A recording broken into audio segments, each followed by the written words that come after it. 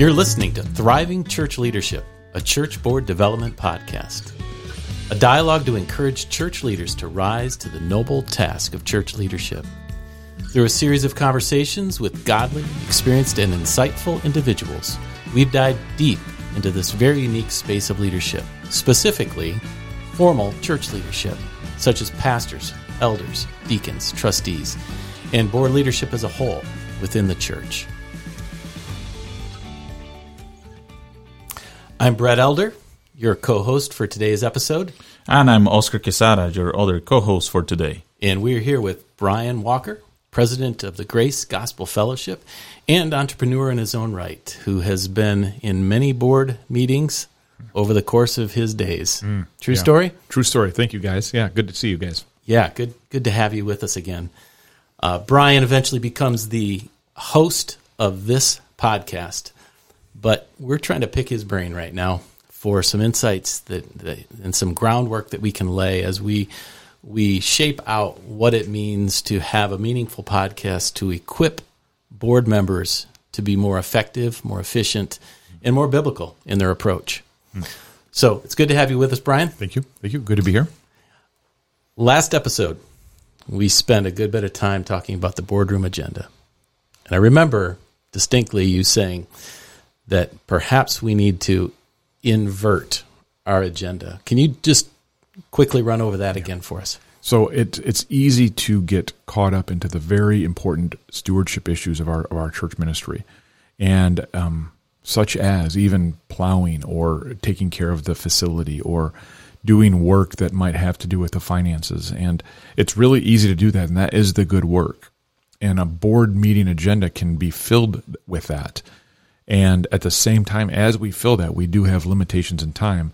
We don't or may not spend time at all, which is pretty typical in my travels around the country.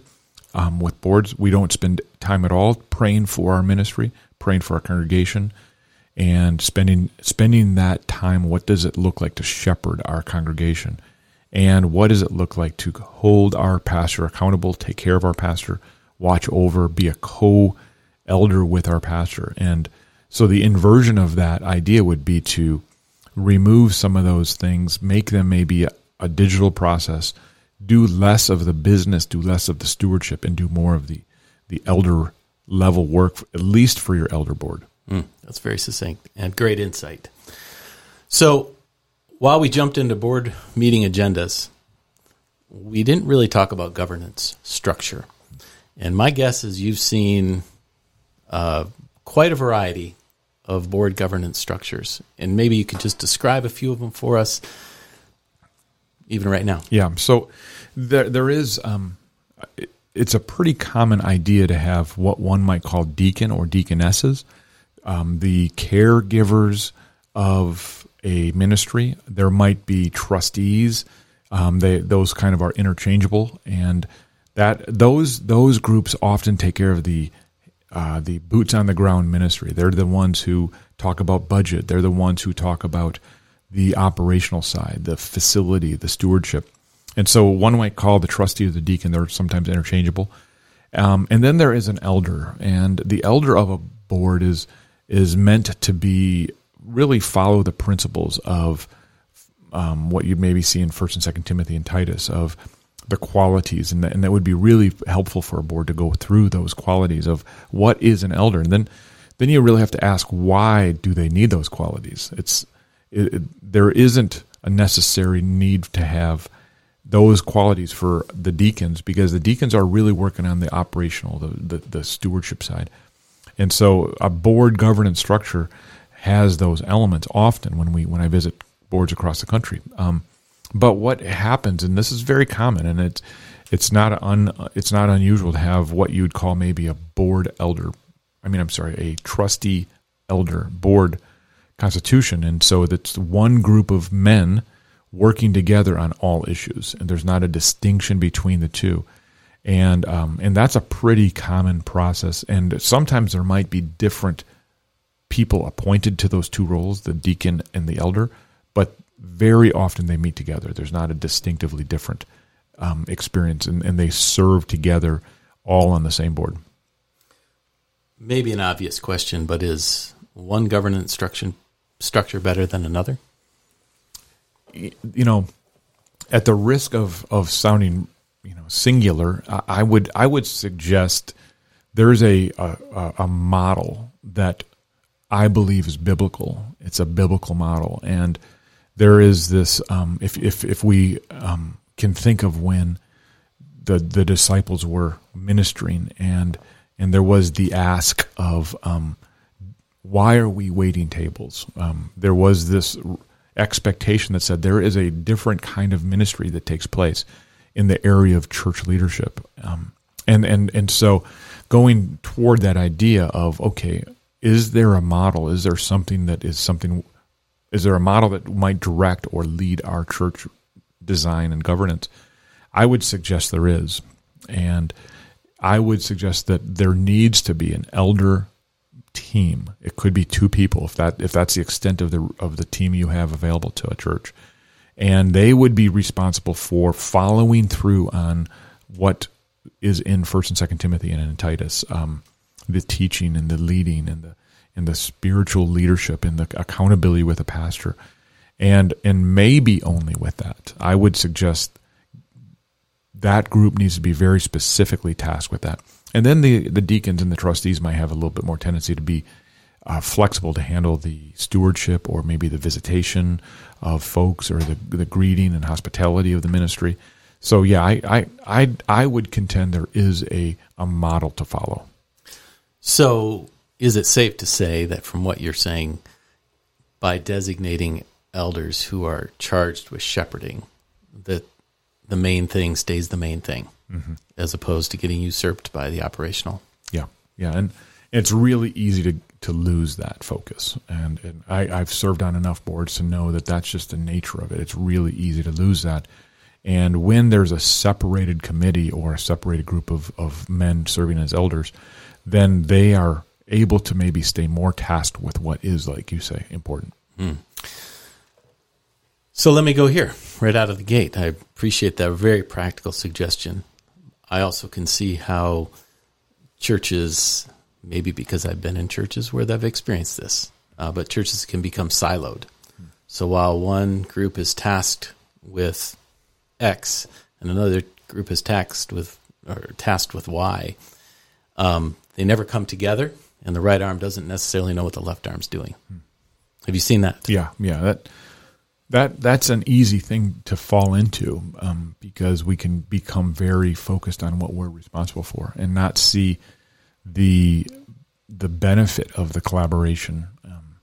And often there's an understanding that says they do their stuff, we do our stuff, without seeing the value of connecting and bringing folks together to get that work done.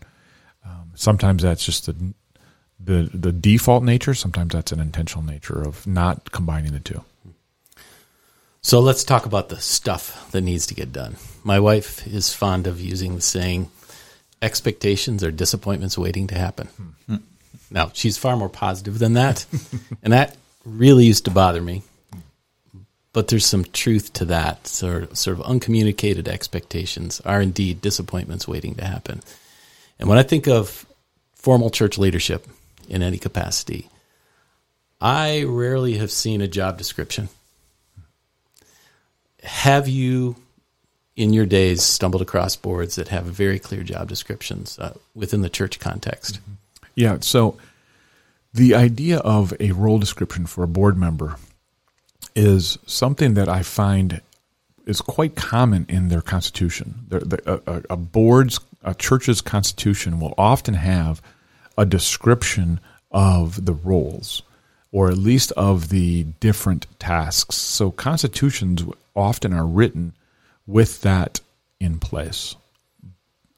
It's relatively often very brief. It's not a very detailed process, and it's not very specific. It can be kind of general, other than maybe this person will lead the meeting, this person will take the notes.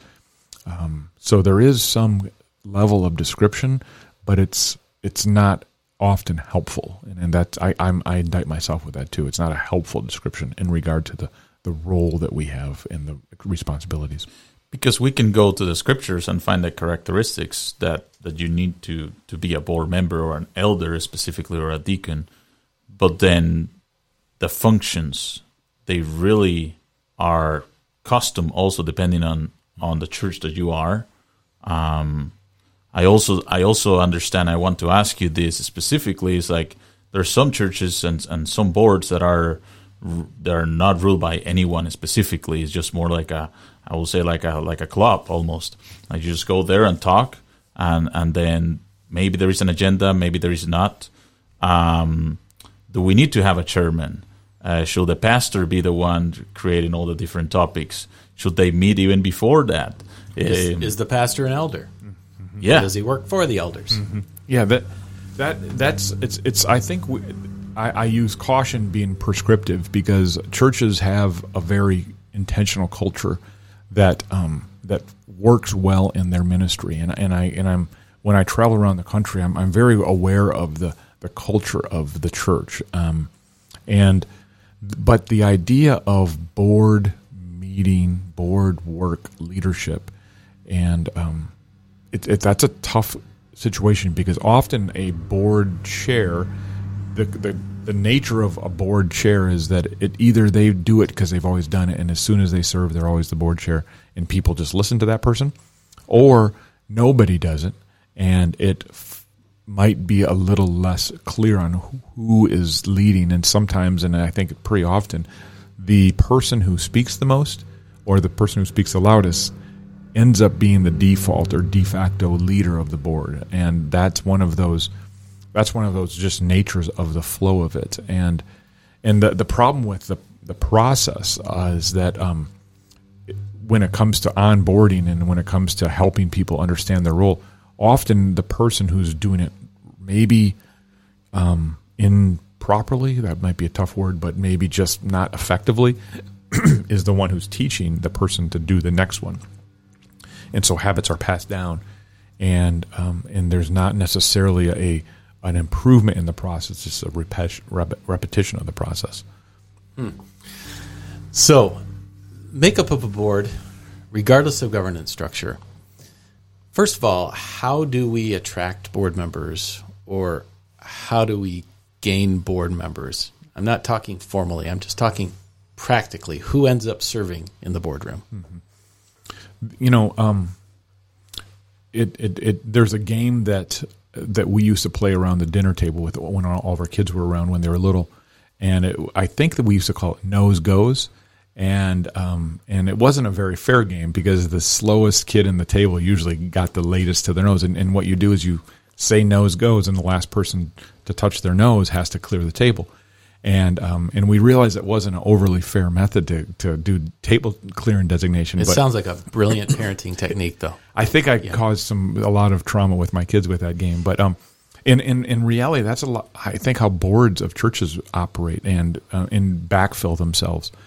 Either one, it's a lifetime sentence, and I just have to do it because I have to do it, or I do it because I got nominated when I wasn't at church one day, and suddenly I'm now the board member. And if I didn't touch my nose fast enough and the nose goes, I became the board chair. And I'm glib about that, but I've served on enough boards and I've seen enough boards operate that way that I don't think there is the intentional decision of how to appoint board members. So my experience serving on boards alongside boards is I will frequently hear someone say, well, I didn't become a member of the church because I don't want to be asked to serve on the board. Some of the most qualified people to serve on the board have a view of board that is something less than positive. Boring, if you will. Oscar, yes? Yes. Well, and we picked this up on the prior podcast, but there is something to be said about building excitement about the ministry of board ministry work and board leadership work. And there's a responsibility of the church, I believe, and maybe even I would say the responsibility of a pastor to be able to preach on, to have a sermon or a sermon series on what does it mean to be a church board leader or a church ministry leader or a volunteer leader, because it's really easy to not find the joy in board work. it can be messy. It can get your hands messy if there's a situation that comes up and it's a termination of a person, or it's a finance problem, or a member of the church is angry.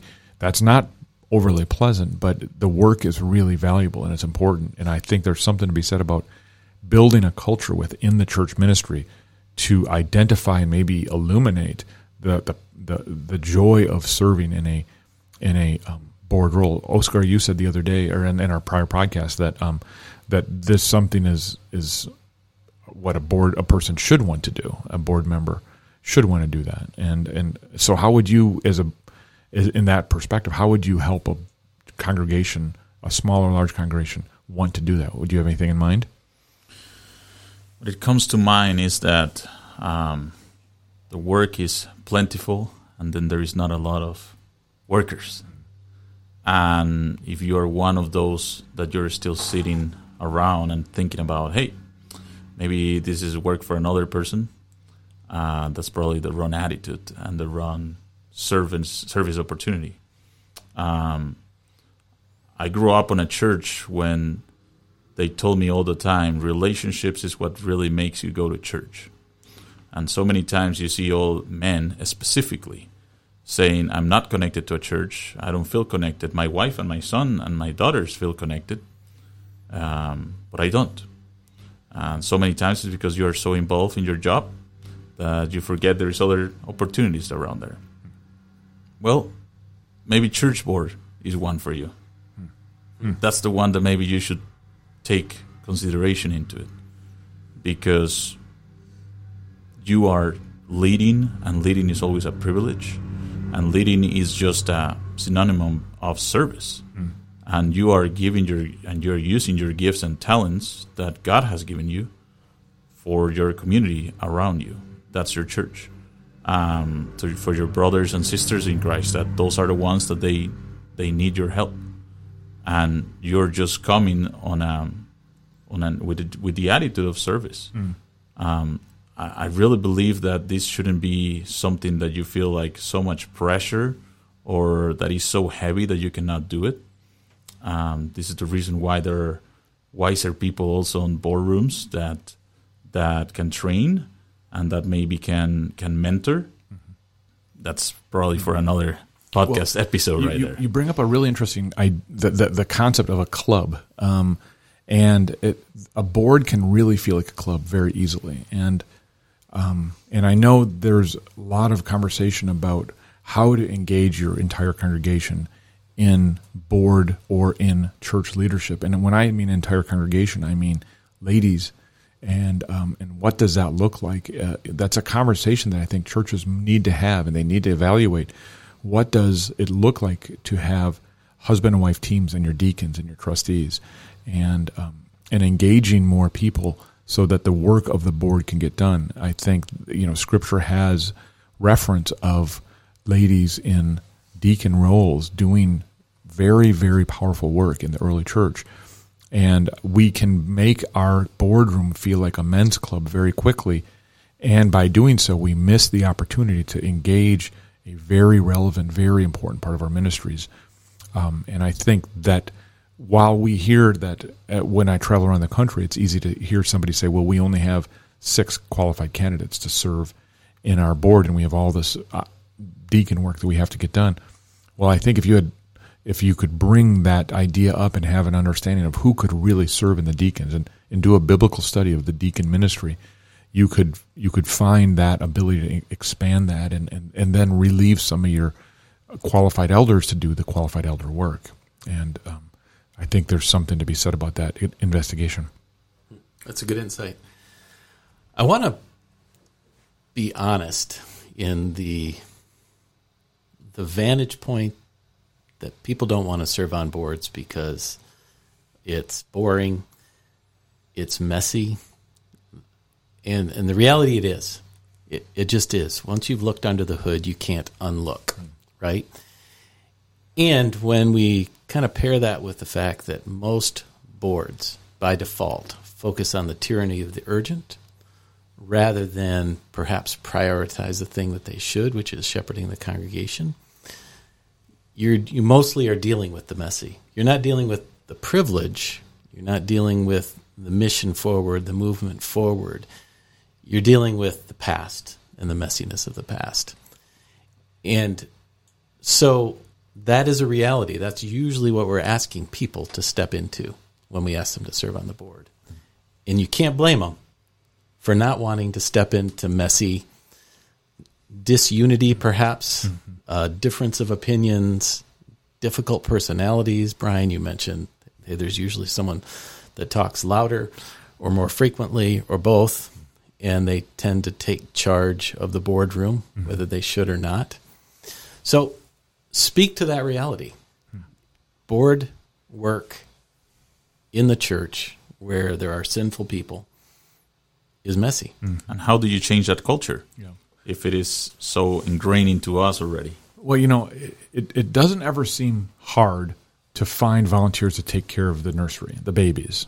Everyone loves those little stinkers. And of course, anyone listening who's a children's ministry director might take exception to that. Yeah. But to your point, we'll run with that. Let's assume that finding people to hold babies is relatively easy. Thank you for tempering that. Yeah. But if the nursery was only just changing diapers, there would be might be harder. But there's other work, and that's I suppose a crude example, but there is something to be said about the work being done in the boardroom that's hard work. It's hard work, and there's some work that's really wonderful work when you can work alongside your pastor and encourage your pastor, when you can see projects get done that are deeply needed in the ministry. It's really good work, and we need as board members to communicate that good work, that the hard work that's being done, the good work that's being done. And there needs to be something about it. I think there's a kind of a mystery or a secretive society that can happen in a board that no one knows, and so therefore no one wants to be part of it. And I think there's something to be said about bringing communication to your congregation more frequently. Let people see the work that's being done and the work that needs to be done, and create that culture within your ministry. I think there's something that allows people to understand the good work being done in our boardrooms. So I think what I'm hearing is that governance structure kind of plays into whether or not a leadership of a church is effective. And there are probably some things that we can do to look at our governance structure to see if it's the right thing, or if we've inadvertently omitted more of the biblical notions in favor of some of the purely financial stewardship or facility stewardship vantage point. Mm-hmm. And the people that we ask or get involved on the board, they may be the right people, but we're setting expectations of just dealing with the tyranny of the urgent. And so we need to look at our board agenda. Perhaps we need to invert it completely, but perhaps we need to place higher on the agenda the shepherding role, the visionary role, the mission and vision casting role, things that are first and foremost what church leadership is called to be for the local church. And a byproduct of that is we might actually have people dread less that role of serving in a capacity, because there's always people that are going to feel guilted into doing that because, if not me, who? As opposed to feel inspired to do that. Is that a fair summary of some of our conversation? Yeah. Also, at the same time, I want to say that there is an expectation that it's going to be hard work. There should be that expectation. I think when you are in a position of authority, of leadership, there is always going to be responsibilities, and those responsibilities need to be picked up by somebody. And being in a position of authority means that you're going to have to do things that not the rest of the congregation wants to do. There is something to say about that the best things in life are hard to get. If you want to go to the peak of the world on the Everest, you need to go and prepare yourself, and it's going to be hard work. It's not going to be easy. Nobody's going to take you just right there. There is a lot to say that the best things in a church are going to take time, and are going to be hard work. You just need to be involved. You just need to be willing. You just need to be servant. You just need to do your work, your job, I guess. Well, this idea, as I visited a handful of our churches, several of our churches are in farming communities, and the men who are serving in the board in those communities are farmers, and they're working 80 to 100 hours a week, and especially during harvest, and so how do you help a board member say, I have my family to be responsible for, I have the crops that I have to take off the fields, or whatever job that might be for our board members, and how do you help them see the good work, the hard work that has to be done also in the few hours they have in that margin of time, and that's the get to I don't got to kind of attitude that we need to help our board members see that it's really good work, and it's worthy work. It's not just deciding who's going to mow the lawn next week. It's the future of the ministry and lives of our community are really in the process of leadership in that boardroom. Great discussion, gentlemen. We've once again scratched the surface of what that job description, that expectation, as well as the nature of leadership we tend to attract to this role. Definitely want to continue the conversation as to how we better equip boards for service in the church from a biblical perspective. And so we're looking forward to that future episodes. But for now, we're going to sign off. Appreciate your time, Brian. Yeah. Thank you.